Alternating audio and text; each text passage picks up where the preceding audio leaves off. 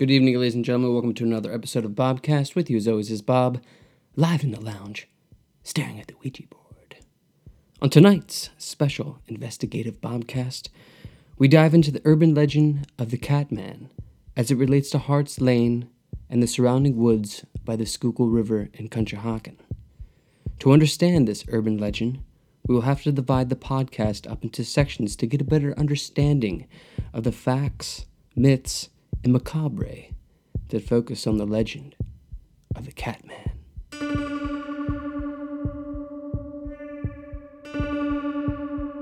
I first heard about the Catman from my father when I was just a little boy. One day after school, he picked me up, and instead of going home, we went on a drive down Hart's Lane. We came to a spray-painted bridge with local graffiti tags. He told me that this is where the Catman appears at night. All we had to do was honk our horn 3 times, turn off our car lights, and the Catman would appear. Perhaps he might jump on our roof. Perhaps he might leave his hook on our side view mirror. My imagination went wild.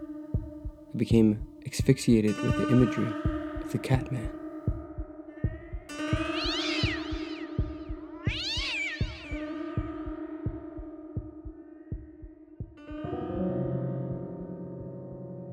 Our story starts in 1959. The average cost of a new house was $12,000. The average yearly wage was $5,000. The cost of a gallon of gasoline was 25 cents. The average cost of a new car was $2,000. A movie ticket will cost you $1, a loaf of bread 20 cents, and you could buy yourself a brand new Kodak movie camera for $67.50. On November 18th, 1959, the religious epic and award-winning film Ben-Hur premieres. The film starred actor Charlton Heston and was directed by William Wyler. At the time of its production, the movie had the largest budget of any movie ever made, with an estimated $15.9 million spent. It also had some of the largest sets created for its time. Mattel's Barbie doll is launched. Xerox launches its first commercial printer. Popular music in 1959 included Doris Day, Frank Sinatra, Connie Francis, Jim Reeves, Cliff Richard, and Ella Fitzgerald. Given that everybody's usually staring at a screen, this is an important fact. In 1959, the first television show to be broadcast in color premieres on NBC. It's Bonanza. U.S. President Eisenhower signs the Hawaii Admission Act into law, and Hawaii becomes the 50th state in the United States of America. Our story begins in Conshohocken, 1959, Montgomery County, and involves a man named Elmo Smith. He was 39 years old, and he took up residence in our neighboring Bridgeport at 129 West 6th Street. Having been paroled recently from the State Correctional Institution at Graterford, barely 4 months before, Smith had been on a crime spree of monstrous proportions. On December 18, 1959, he stabbed and attempted to abduct a 17-year-old woman. On December 29, 1959, Smith accosted 3 12-year-old girls in Phoenixville, grabbing one of them by their scarves and attempting to drag them into his vehicle. A shadowy night prowler was reported stalking the alleys of the backyards of Bridgeport. The 1947 strangulation murder of a 5-year-old Carol Thompson in Worcester Township, still unsolved, was recalled to Smith. While never arrested for the crime, he had been the primary suspect. In one such account, a woman describes a brief encounter with Elmo Smith, whom apparently would stalk his victims from going door to door. Christine said, "I was 8 years old in 1959. My family was in the process of moving from Doylestown to Dublin, PA. Elmo Smith came to our door trolling for young girls. He came to the door, pulled out a roll of dollars, and asked my mother if she knew where he could find some girls. He offered to pay her with that info. We had a Great Dane dog to try to break through the screen door and attack him. When my mother shut the door, he walked all around the house perimeter to try to find a way inside. To this day, I believe our dog saved us from him. I think he was casing the house to come back later at night and pick somewhere else because of that dog. We later identified him as the man at the door via his face being shown on TV. How's that for a connection?"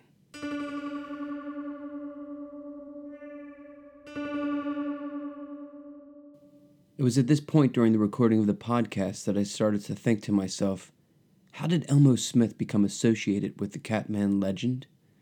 After all, this happened in 1959, and in 2018, the story still matriculated through my Facebook page when I asked you, do you know the Catman? What was known about Elmo Smith? We knew he lived with his parents, he was a handyman, but how did he become associated with this legend? It was an interesting aspect to this podcast. How did fiction become attached to fact? How did the legend last more than 70 years? Perhaps it was something more.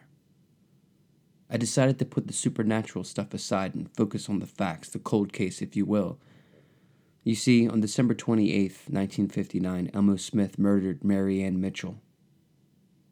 This one chance occurrence would cement his legacy in Montgomery County. Also, it would run tandem with the legend of the Catman. Mary Ann Mitchell was a junior at the Cecilian Academy Catholic School for Girls in West Mount Airy. She was just 16 years old. She also had a curfew and was encouraged by her father to not have a boyfriend. On that fateful evening, she was spotted 3 times. She visited her great aunt in Manayunk. She saw a movie at the Roxy Theater with 3 friends. This theater was destroyed in 1981 and sat at the corner of Levington and Ridge Avenues. She ate hamburgers at Kohler's Kitchen with 2 friends. The restaurant is now Chubby's Cheesesteaks. Around 10:15 p.m., Mitchell walked to the corner of Henry Ave and Walnut Lane. She stood in the rain under a red and white umbrella and waited for the Route A bus to take her towards Manayunk. Her home was at 195 DuPont Street. Elmo Smith supposedly pulled up to the bus stop in a bronze and cream 1958 Chevrolet Bel Air. He asked Mary Ann Mitchell if she wanted a ride. She accepted. According to Elmo Smith, he said, she said she'd like to have some fun. They drove to Conshohocken and parked. They had sex in the back seat, according to Elmo Smith. Using red lipstick, he drew on her body the letters TB, the numbers 101, and some strange circles. She became uneasy with the whole situation and asked Smith to take her home. He refused. He grabbed a nearby bumper jack and bludgeoned her in the head. He drove her body to the woods and dumped her alongside of the road after mutilating her body. For days, an army of 250 county and local authorities searched the woods for Mary Ann. Along the way, several pieces of evidence began to show up across 10 square miles between Roxborough and White Marsh. In Philadelphia, her tan handbag was found on the front lawn. A black dancing slipper trimmed with brass beads was found in a gutter. In White Marsh, her shoe was found 2 blocks from the body. And then in Bridgeport, a garter belt caked in dry blood and a pair of red speckled underwear were found near the railroad tracks. It was at this point that I received a phone call from my mother about Elmo Smith. You see, my grandfather passed away a few years ago, but he told my mother that on December 28th, 1959, Elmo Smith came to him. You see, he was the chief of Washie's Fire Company in Conshohocken, and they had gasoline available out front. He claims that the 1958 two-tone cream Chevy appeared. Elmo Smith was fidgety. My grandfather refused to give him gasoline and wouldn't allow him to walk to the back of the car.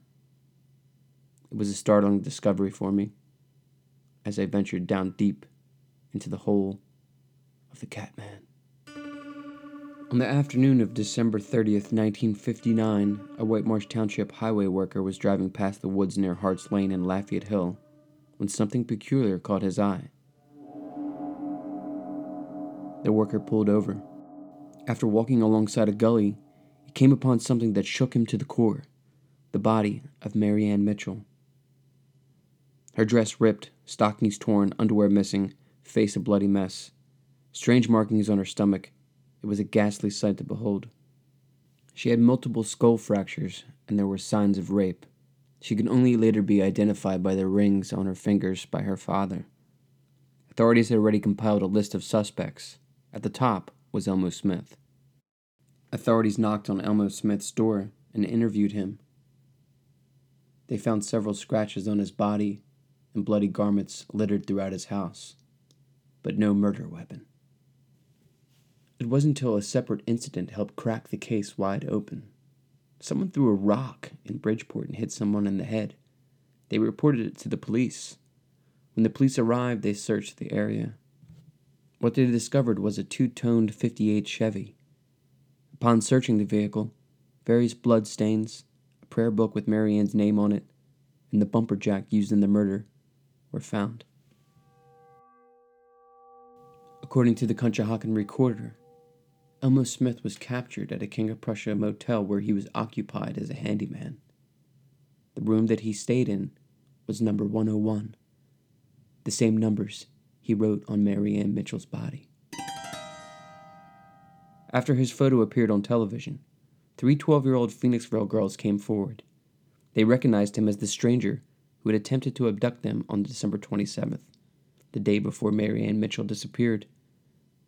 After the girls picked Smith out of the lineup, he asked for his mother.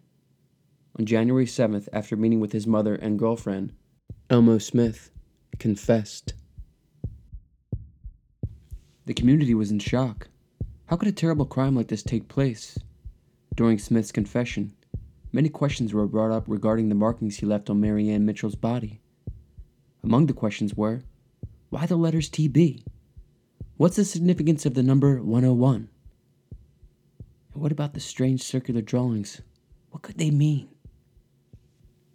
The community was in shock. How could a terrible crime like this take place? During Smith's confession, many questions were brought up regarding the markings he left on Mary Ann Mitchell's body. Among them, why the letters TB? What's the significance of the number 101? And what about those strange circular drawings? What could they mean? Records show that Elmo worked at a farm in Downingtown when he was younger. During his time there, he became infatuated with a young woman named Janice. Elmo described her as his girlfriend since childhood. However, she would soon grow feelings for someone else, eventually marrying him in her adult life. That man's name was Thomas Byerson, his initials, TB. Janice Byerson told the police that on January 6, 1960, Elmo Smith visited her and gave her a Christmas present, a watch. Coincidentally, it was the same watch he had stolen from Teresa Briggs, the owner of the 1958 Chevy that was used during the crime. What about the other macabre markings on the girl's body? The number had no meaning according to Elmo Smith. However, the strange circular shapes were given new meaning by Montgomery County Assistant District Attorney Vincent A. Cirillo. He focused on the mysterious half circle. He described it as a crescent moon with squiggly lines. He said it was the sign of Saint Elmo, the patron saint of sailors, and a man with a strange name like Elmo would have to know something about that.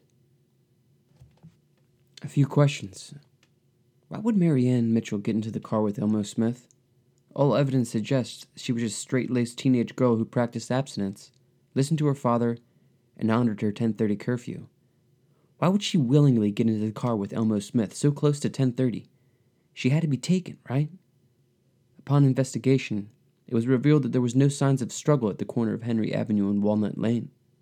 In his original testimony, Elmo Smith states she got into the car herself.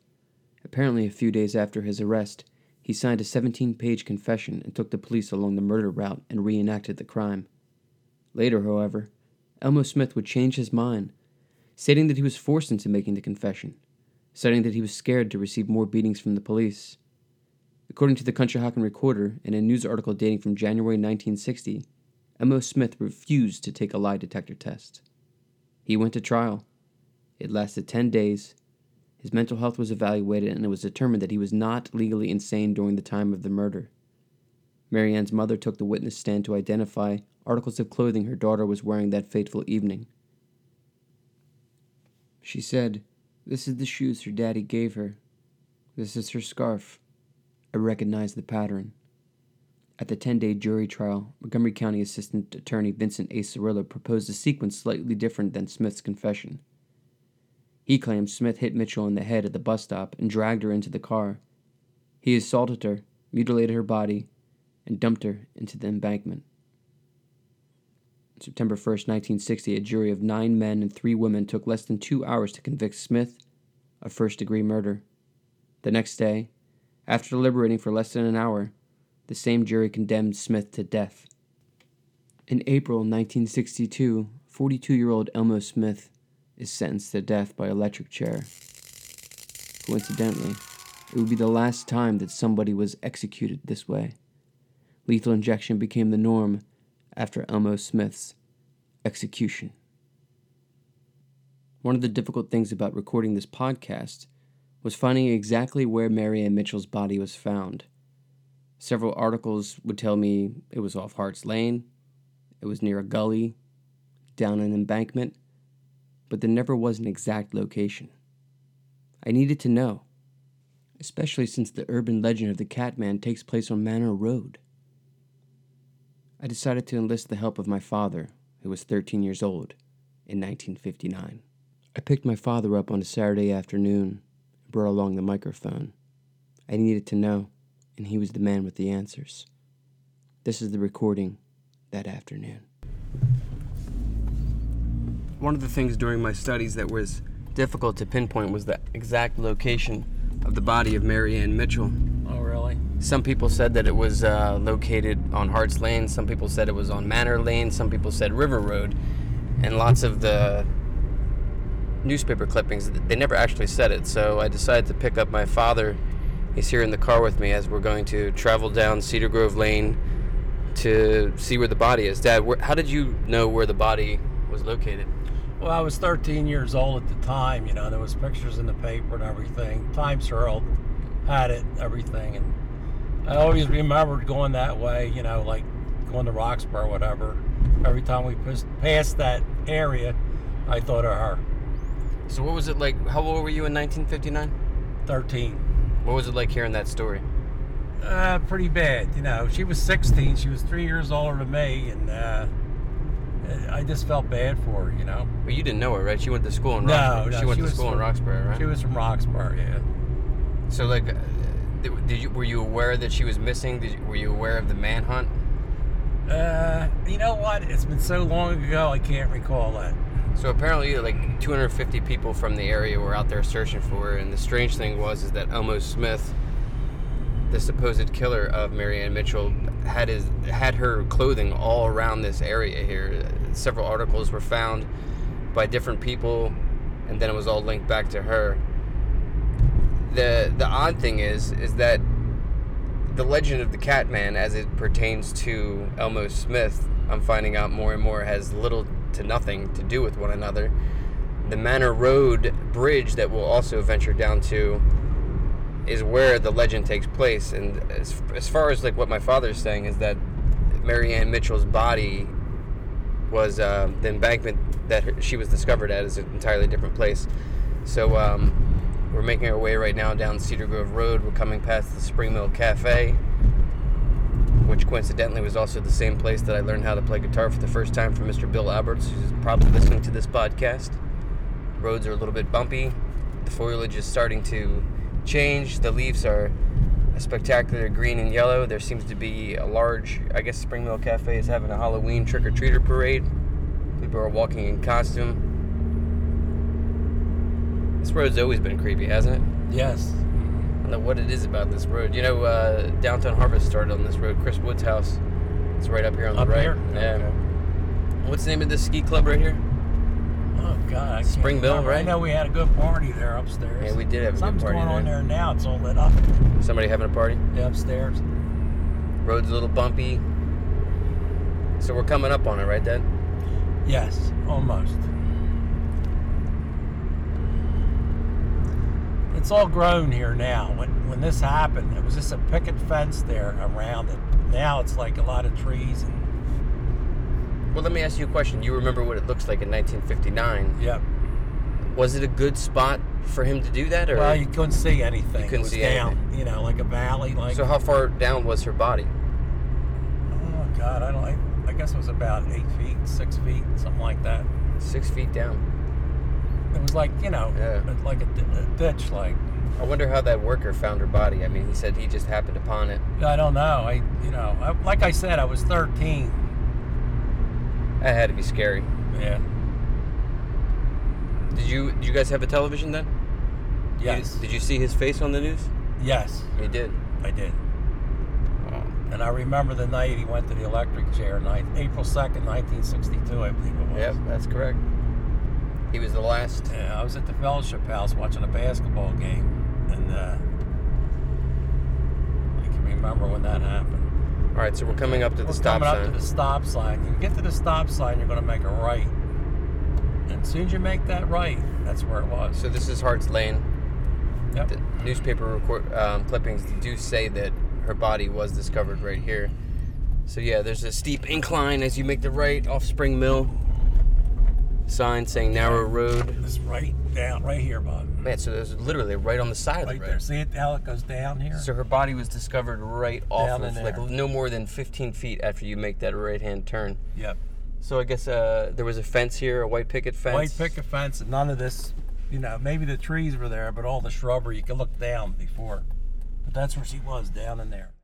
The location of Mary Ann's body was a clear 2.5 miles away from the Manor Road urban legend location of the Catman. Thanks, Dad, for coming on the Bobcast. I appreciate it. It was eerie to finally see where Mary Ann Mitchell was discovered. I was shocked how close it was to the main road. After becoming an expert on the Elmo Smith and Mary Ann Mitchell murders, I started to question whether all the information I was reading on the internet was true. More importantly, I was having trouble identifying the relationship of the Catman with Elmo Smith. When I initially set out to record this podcast, that was my main intent, to uncover the Catman origin. What I discovered was something much, much more. A murder mystery years in the making.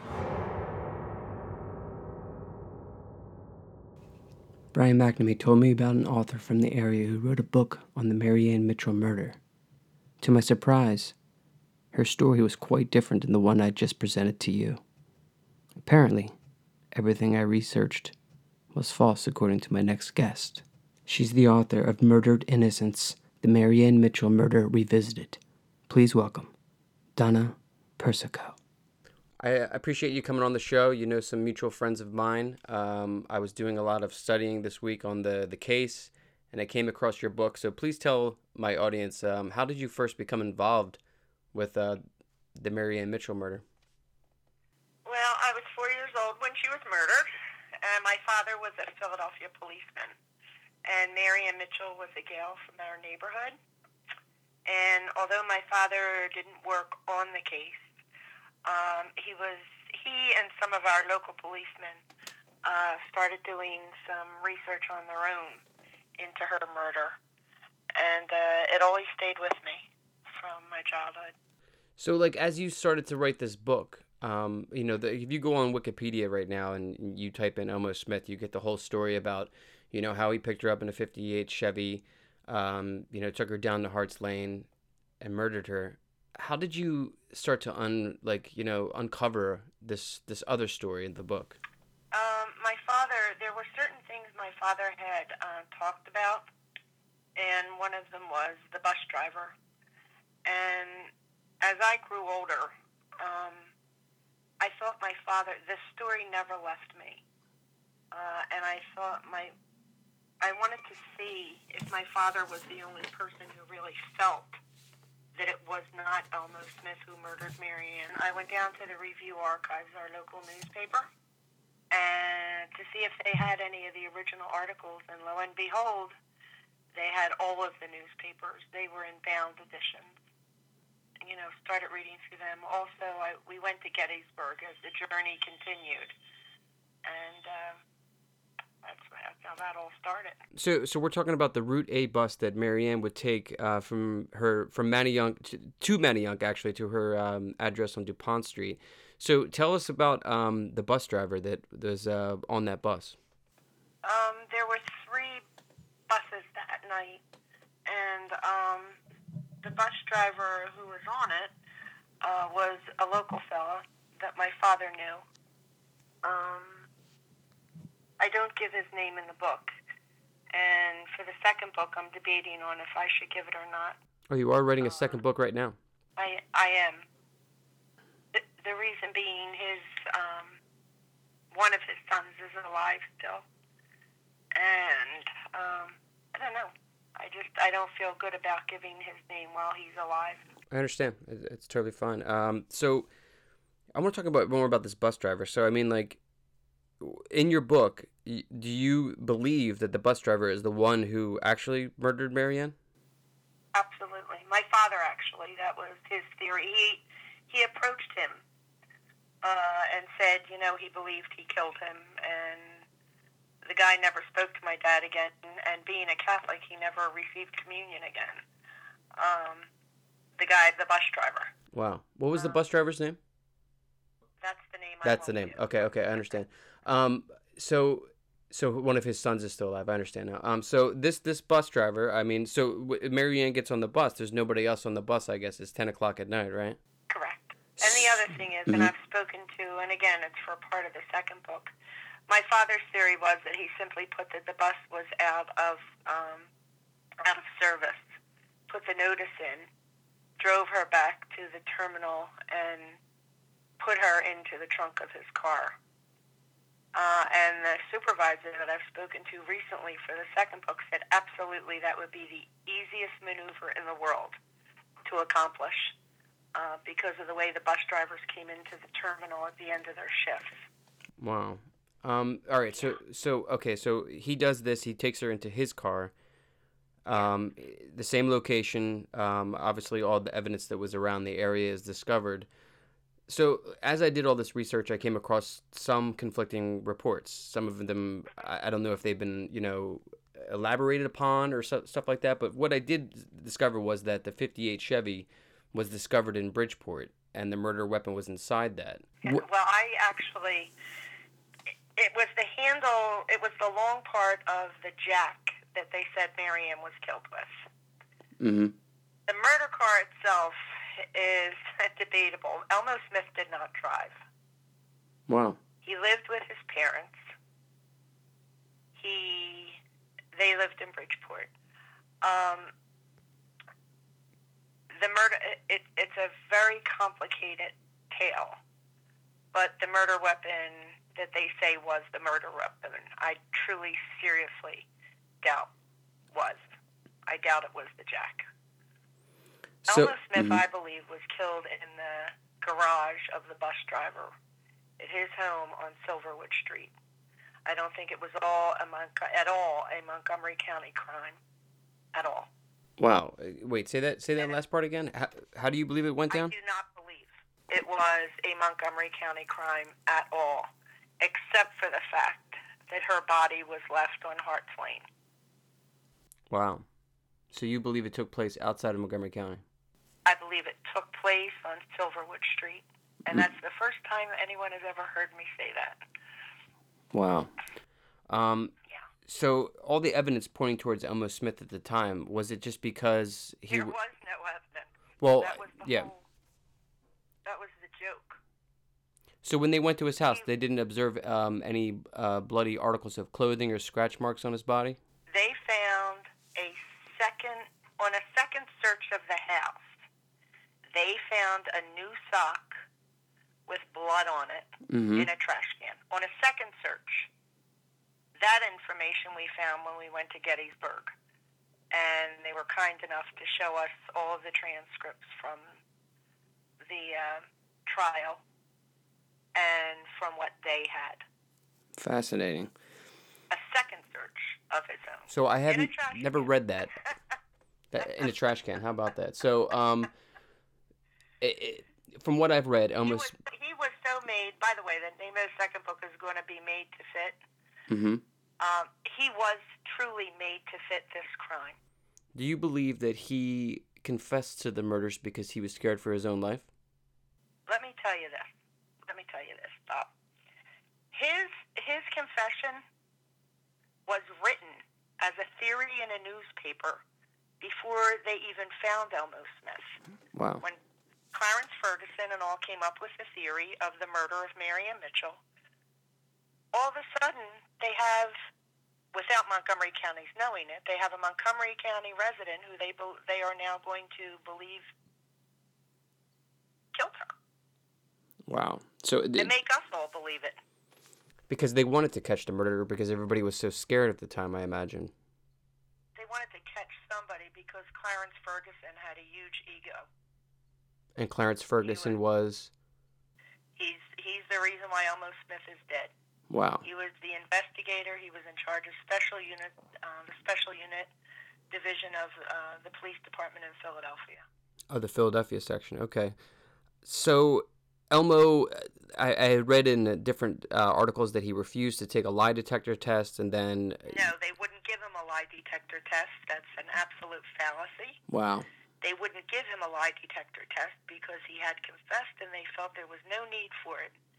They didn't give him a lie detector test because it would have proven that the man was telling the truth, most likely. Now, is it true that he had a record before he was investigated for the murder of Mary Ann Mitchell? He had a what? Did he have a criminal record before? Absolutely, he Right. did. He was blamed. The story of Elmo Smith in regard to Montgomery County goes way back. Way back. And there was something between his brother and him, a hatred, that I don't know enough about yet. I've found some articles by Elmo Smith's mother when she was interviewed. He was accused of every crime ever committed in Montgomery County 10 years prior to Mary Ann's murder. And again, in the second book, I'm working on that. I had the privilege of interviewing Peg Marklin, who was a young girl Elmo Smith was also accused of beating nearly to death. And a judge from Philadelphia called me up and said, hey, you have to go up to this nursing home. My wife's there. And he knew I had written the book, Murdered Innocence, this judge, and he said, Peggy Marklin, the girl that Elmo Smith is accused of beating back in the day, is there, and her mind is as crystal clear as can be. Wow. So I went to the nursing home and visited and interviewed. I have the audio tape and I have the videotape. I interviewed Peg Marklin. And I said, Peg, what was the trial like? She said, Donna, there was no trial. I said, did you ever identify Elmo Smith as the man who beat you? I did not. Wow. Did your mother ever identify Elmo Smith? She did not. Yet Elmo Smith was accused of beating her. And yes, he did go to jail for that. And then he was the last person to be put to death by the electric chair. He was. The other thing is, with Peg Marklin, they said they followed his car tracks from King of Prussia to Bridgeport in the snow. They followed snow tracks. When they got to his home, they took Elmo Smith out of his home, took him to Norristown Psychiatric Hospital, gave him sodium pentothal. When he came out of the effects of the sodium pentothal, he said to the police, I need to call my wife. She doesn't know where I am, and I have a new baby. And they said, oh, no, you just confessed. He was sodium pentothal, which is a truth serum. Mm-hmm. But he has had his life was a tragic life, and if anybody was ever born just to die, it's him. He was born to die. Yeah. So, I mean, like, one of the things I did realize that when I was doing the studies is that, you know, the case wraps up pretty quickly. Like, she goes missing, they find her body, and then they pin it all on Elmo Smith.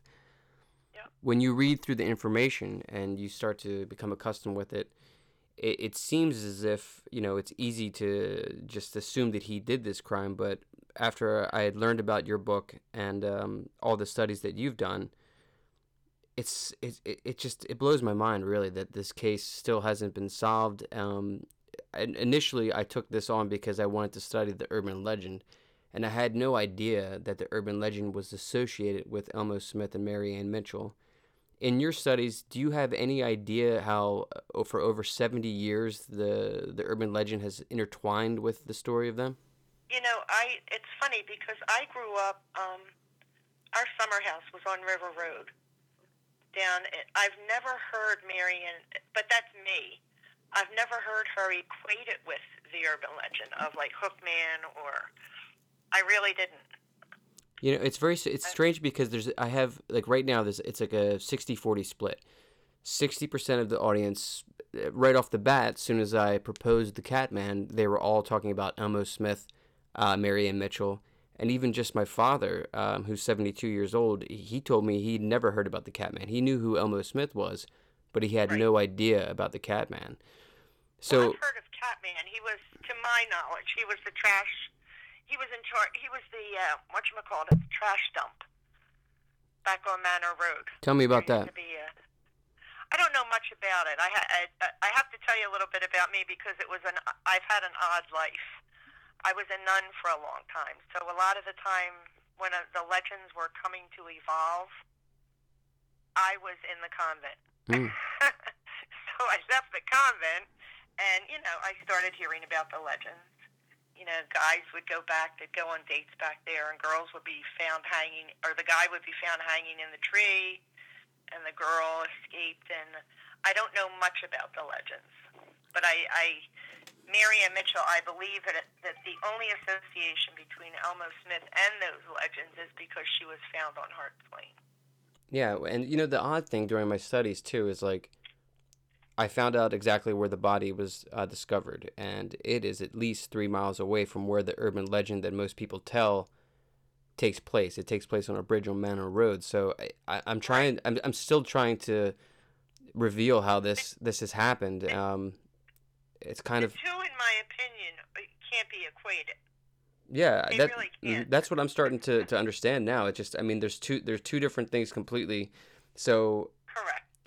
but at the heart of it, though, I mean, there's an urban legend, and obviously it's Halloween time. People like to tell spooky tales. But what I was surprised the most about during this podcast was that really it's a tragic story. It's the story of a 16-year-old girl that was tragically murdered as she, I guess, finished a meal with friends after seeing a movie. And Elmo Smith was charged with the crime, and he was executed. And then Correct. it goes even deeper that, I mean, I received a message from my friend Brian McNamee, and he said, hey, you should talk to my friend Donna. She wrote a book on this. And then I did a quick Google search, and I was like, my God, Elmo Smith didn't do this. What was forensics like crime forensics in 1959? Was the police accurate in their evidence discovery? Oh, my goodness. Now, Agnes Maltratt, who worked for the Philadelphia coroner, Agnes Maltratt had claimed that she had her degree from Temple. She never even graduated from high school. Wow. She did the investigation along with Burke, who was in charge of the forensic unit for Philadelphia. She didn't even graduate high school. Wow. I mean, it was there was no DNA. There, at that time, it had no value. Even, the lie detector would have helped back in the day had they done it, but they didn't want to give it because they wanted him to be the one blamed for this crime. I've spoken to Mr. Mitchell, Mr. Mitchell's aunts, the half-sisters of Mary Ann Mitchell's father, and even they said they do not believe Elmo Smith killed Mary Ann. Wow. It's an American tragedy. And you know what the saddest thing is? You can't erase it. You can't. He has a son, Elmo Smith, who is a little bit younger than me. And imagine your father's great legacy in life is that he is the last man executed in the state of Pennsylvania for the murder of a 16-year-old girl. It's terrible. And it's a shame as a society that we can't undo that. The tragic thing is this continues to happen. I mean, maybe not so much anymore with technology and how far it's advanced with our forensics, but it's just sad. It's a sad, awkward feeling. It's, like, as I did this study and I was getting into the supernatural aspects of it, I kept going back to the concrete cold case, really, and the concrete facts, how quickly it happens. And, I mean, one of the things that I just couldn't understand was why, in your opinion, I'll ask you, why was there evidence scattered throughout they say Roxborough and Manayunk, 10-mile radius. Is that true, or was that something that was made up? There was no evidence. Let me tell you something. The guy who I believe did it lived on Silverwood Street. He lived within a few blocks of Marian Mitchell's home. Mm-hmm. All right? They found a shoe on the ridge. They found her purse thrown over up near, what's the name of Skip's place? Near Sign Printers. Mm-hmm. In the book, I give all the addresses. They found all this stuff that belonged to Marian Mitchell. They found her purse. They found her wallet. They found she had 2 pairs of shoes. She had the shoes she was wearing and a pair of flats that she was dancing in because they had been to a dance the night before. Those items were thrown by the bus driver. One of the studies that my father and his friends who are police officers, one of the things they did, her shoes, one set of them were found at the top of the corner of where the, what's it called now? The Ace Center, Eagle Lodge. Chubb. It was found at the top of the corner, the Chubb Center. Mm-hmm. Where, is it Manor Road or Harts? That's Manor Road, yeah. Right, where Manor Road and Ridge intersect, the corner of the Chubb Center. Wow. My dad and these policemen went out to see if it was possible in any way at that time, because of the elevation, to throw objects up there if you were driving. It's impossible. They were tossed out of the bus by the bus driver as he drove, a day later. It's sad. And she didn't die right away. She didn't die on the 29th. Oh, she didn't? They didn't find her body or she didn't die on the 28th. They found her body on the 30th. Oh, wow. Yeah. So, do you think that this bus driver, this unnamed bus driver, you think that he knew her? Like, he knew her on a first-name basis? If he lived... I think he knew most of the kids from the neighborhood because the kids would go to the, I don't know if he knew her on a first-name basis. Yeah, but do you think it's a possibility that he cased her, he stalked her for a little bit before he... No?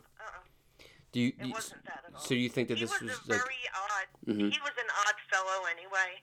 Yes. And the bus drivers at that time didn't want to go into Montgomery County. They didn't want to leave Philadelphia because it was like, it wasn't developed. Mm-hmm. It was like going into a foreign country.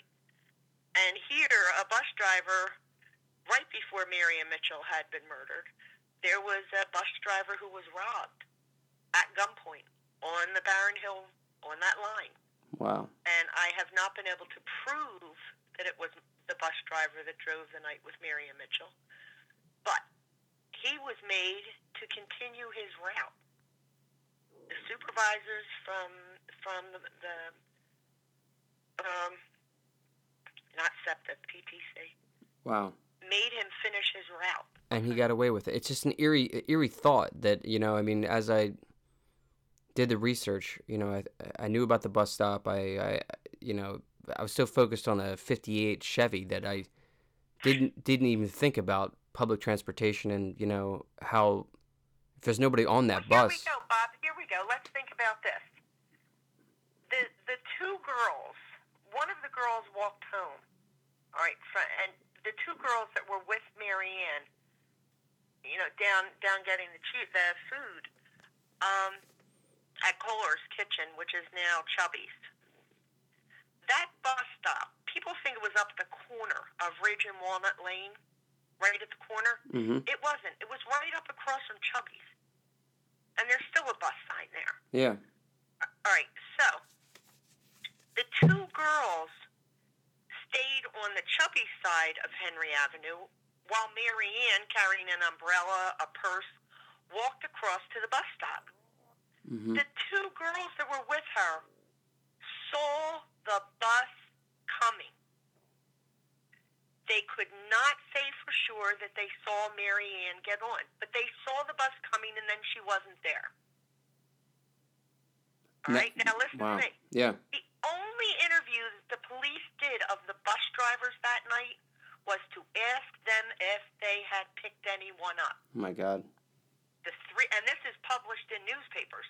The 3 drivers said no.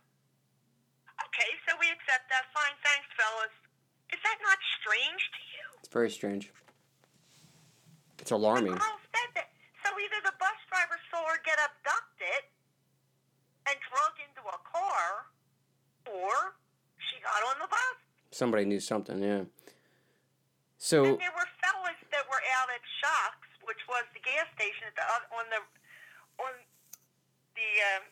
corner, yep. Kohler Tubby side, all right? Those fellas were out, and they were cleaning up because it was a rainy night. They were mopping, the islands. They heard nothing. They heard no screams. They saw no cars. They heard no cars.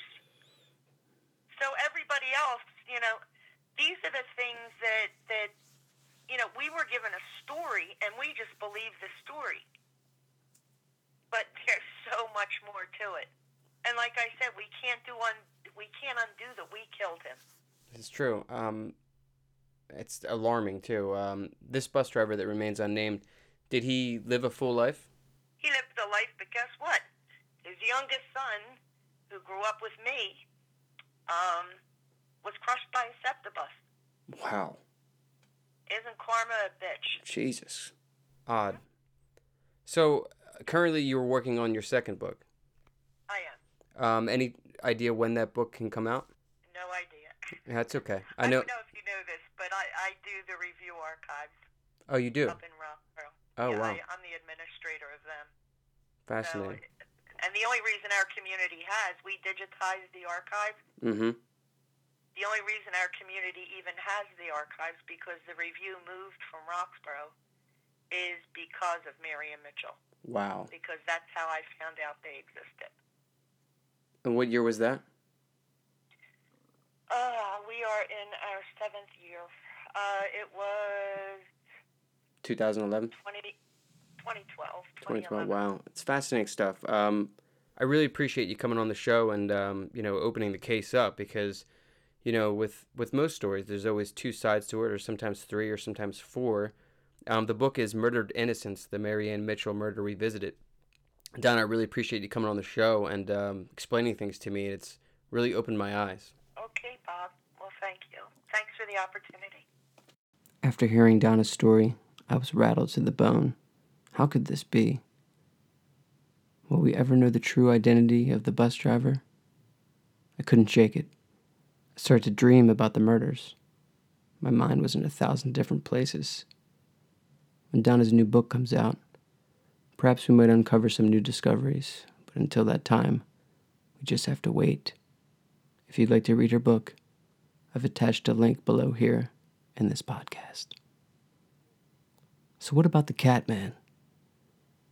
How does Elmo Smith and Mary Ann fit into this popular urban legend? My studies took me in a whole new direction. I often wondered, why did the Catman have a hook? I started to think back. I started to go through history and American folklore.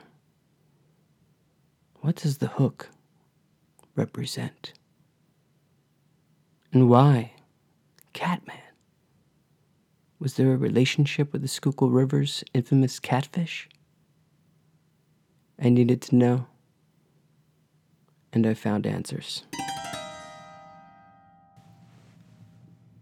According to folklorist and historian Jean-Harold Brunvard, the story began to circulate sometime in the 1950s. The first known publication of the story occurred on November 8th, 1960, when a reader letter telling the story was reprinted in Dear Abby, an American advice column founded in 1956 by Pauline Phillips under the pen name Abigail Van Buren, and carried on today by her daughter, Jean Phillips, who now owns legal rights to the name. The article reads as, Dear Abby, if you are interested in teenagers, you will need to print this story. I don't know whether it's true or not, but it doesn't matter because it served its purpose for me. A fellow and his date pulled into their favorite lover's lane to listen to the radio and do a little necking.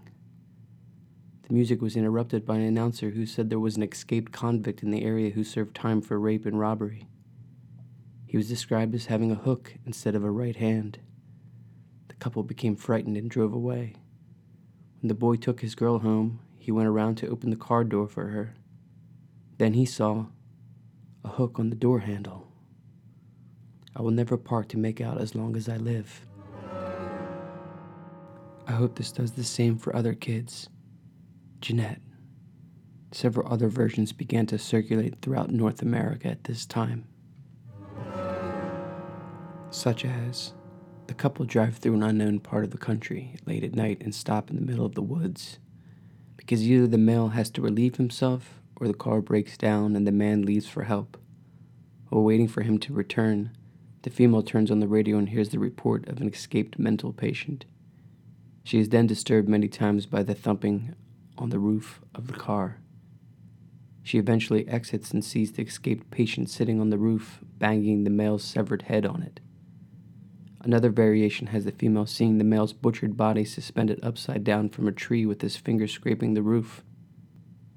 In other versions, the man does return to the car only to see his date brutally murdered with a hook embedded in her. In other versions, the woman gets out of the car when her date doesn't come back, only to see his mutilated body either on the car's roof, nailed to a tree, or just a few short steps away. But as she starts to panic, she runs into the maniac and she too gets killed. Why did this story resonate? How is it that this story is still told almost 70 years later? Some say urban legends are a direct result of postmodern consumer culture. Alan Dundee studied folklore in depth and claimed that the legend of the Hook Man was Freudian in nature, claiming that the hook represented a phallic symbol, its amputation a symbolic castration of sorts. American folklorist Bill Ellis interpreted the maniac in the hook as a moral custodian who interrupts the sexual experimentation of young people. He sees the hook man's handicap as his own lack of sexuality, and the threat of the hook man is not the normal sex drive of teenagers, but the abnormal drive of some adults to keep them apart. Could it be that the urban legend of the hook man slowly started to merge into our version of the Catman? In all our stories, the Catman has a hook and performs stunts similarly described by the Dear Abby article published in 1960, a year after Mary Ann Mitchell's death.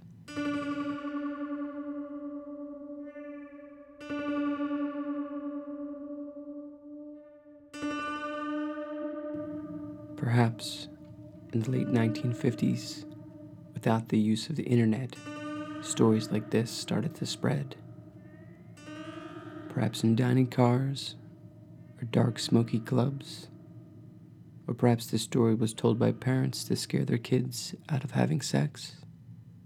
An abstinence urban legend story, if you will.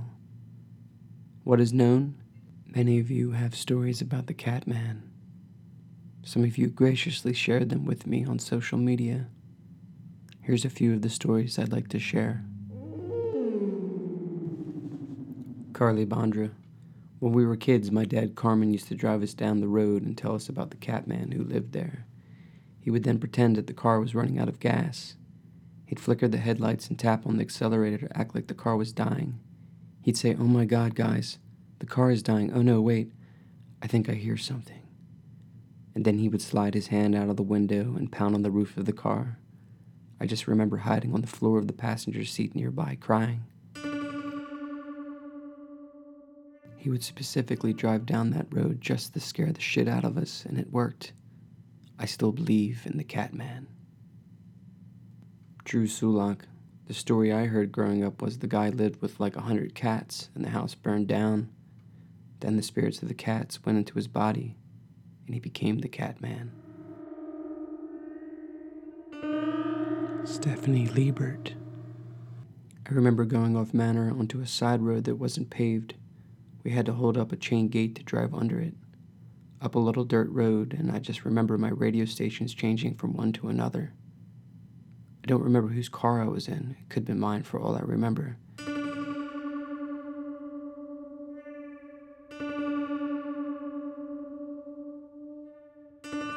Carolyn Bondra.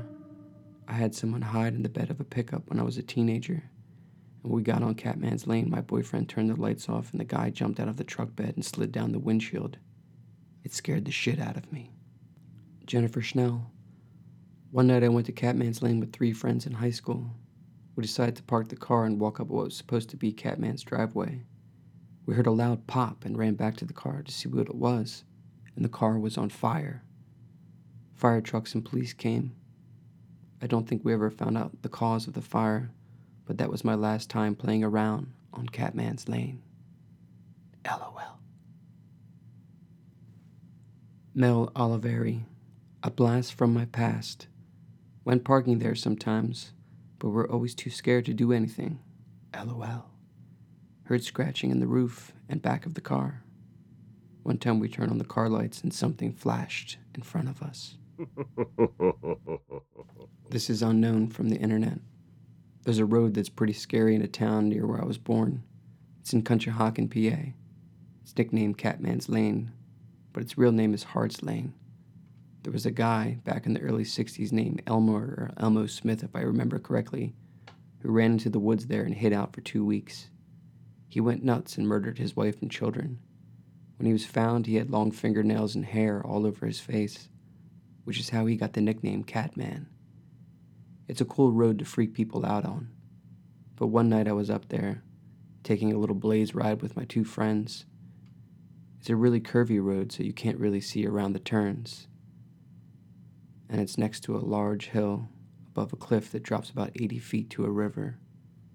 When we were driving along, we were turning the lights on and off, just freaking each other out while we were blazing, trying to see who would get scared.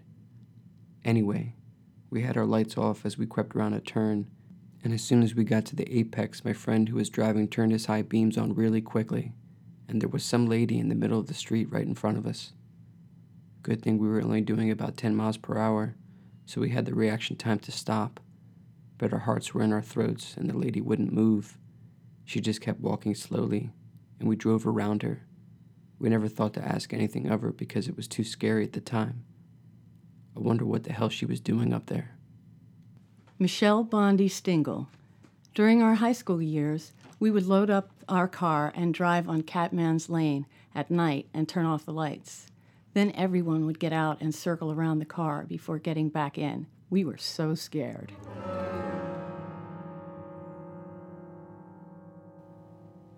Kate Blue. All the parts I remember from Mequon involved a man with super long nails, a storyteller scraping a stick on a cement block as they talked for awesome special effects, and some unfortunate person discovered by their girlfriend hanging from a tree by their entrails. So much cooler than saying intestines. Oh, so much cooler. Joe Kim, for kicks. Andy Gorchoff and I would drive down the lane at night, shut off our headlights, and turn on the interior lights and play a twisted game of chicken with ourselves. We'd see how far we would drive without crashing or until one of us screamed to turn on the lights. Heather Randazzo. That's similar to the stories I heard. I also heard he hung skinned animals from trees there. I was always scared to death of Catman's Lane. Dana. Oh my God, Catman. The legend I heard was that a psychopathic patient escaped from Norristown State Hospital. He killed a family with his hook on Hart's Lane. If you stop at the bridge, turn your lights off and beep 3 times, he appears. Used to be in the 90s, there would be a campfire and sleepover. Of course, Catman would be on the prowl and would have everyone screaming and up all night. You know, black streaks through the woods and yowling, and sometimes even black fur sighted, depending on the year. John. So my mom told me about this story, and I read up on it. I never heard about it before. According to my mom, my grandfather, Russell Blue Carfagno, who was a Norristown detective, worked on the case. Elmo Smith was married at Holy Savior Church in Norristown, where my mom has worked for over 30 years. They have all the records of marriages and baptisms. Anyway, she said it was crazy time. Not sure how it morphed into Catman, but this story, the real one, is insane.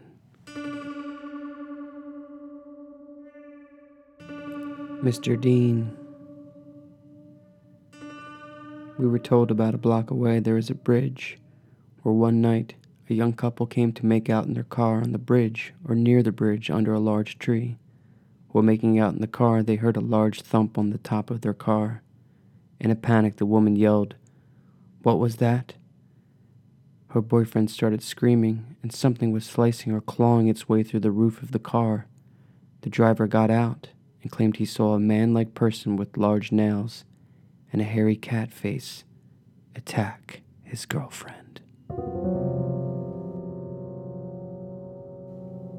In conclusion, what have we learned during this podcast? Is there any relationship between Elmo Smith and the urban legend of the Catman? Our community seems to think so. As we dove deep into the mystery of the murder of Mary Ann Mitchell, spoke with Donna, it is clear to me that this podcast will have to continue one day. There's just too many answers left to be uncovered. In conclusion, I wanted to put the urban legend of the Catman to the test. So one night, I ventured out in my car to the infamous bridge on Manor Road. This is the recording.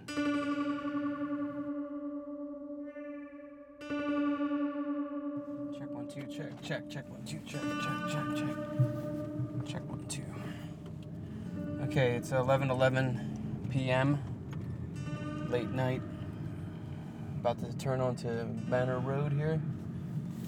Get to the bridge. It is dark. It is cold. There's nobody on the road.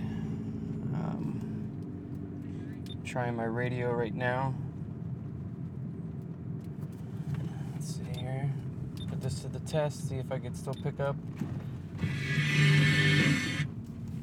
That's a little bit loud. Hold on one sec here.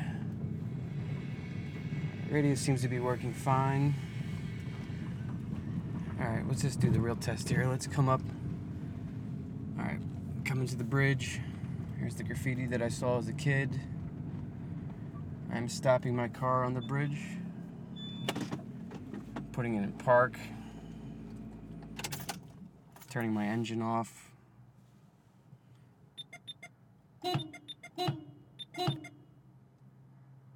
Beat my horn 3 times. It's quiet. I don't hear anything.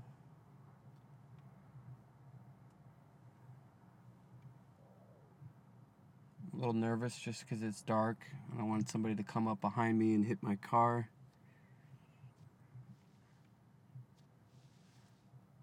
Do you hear that?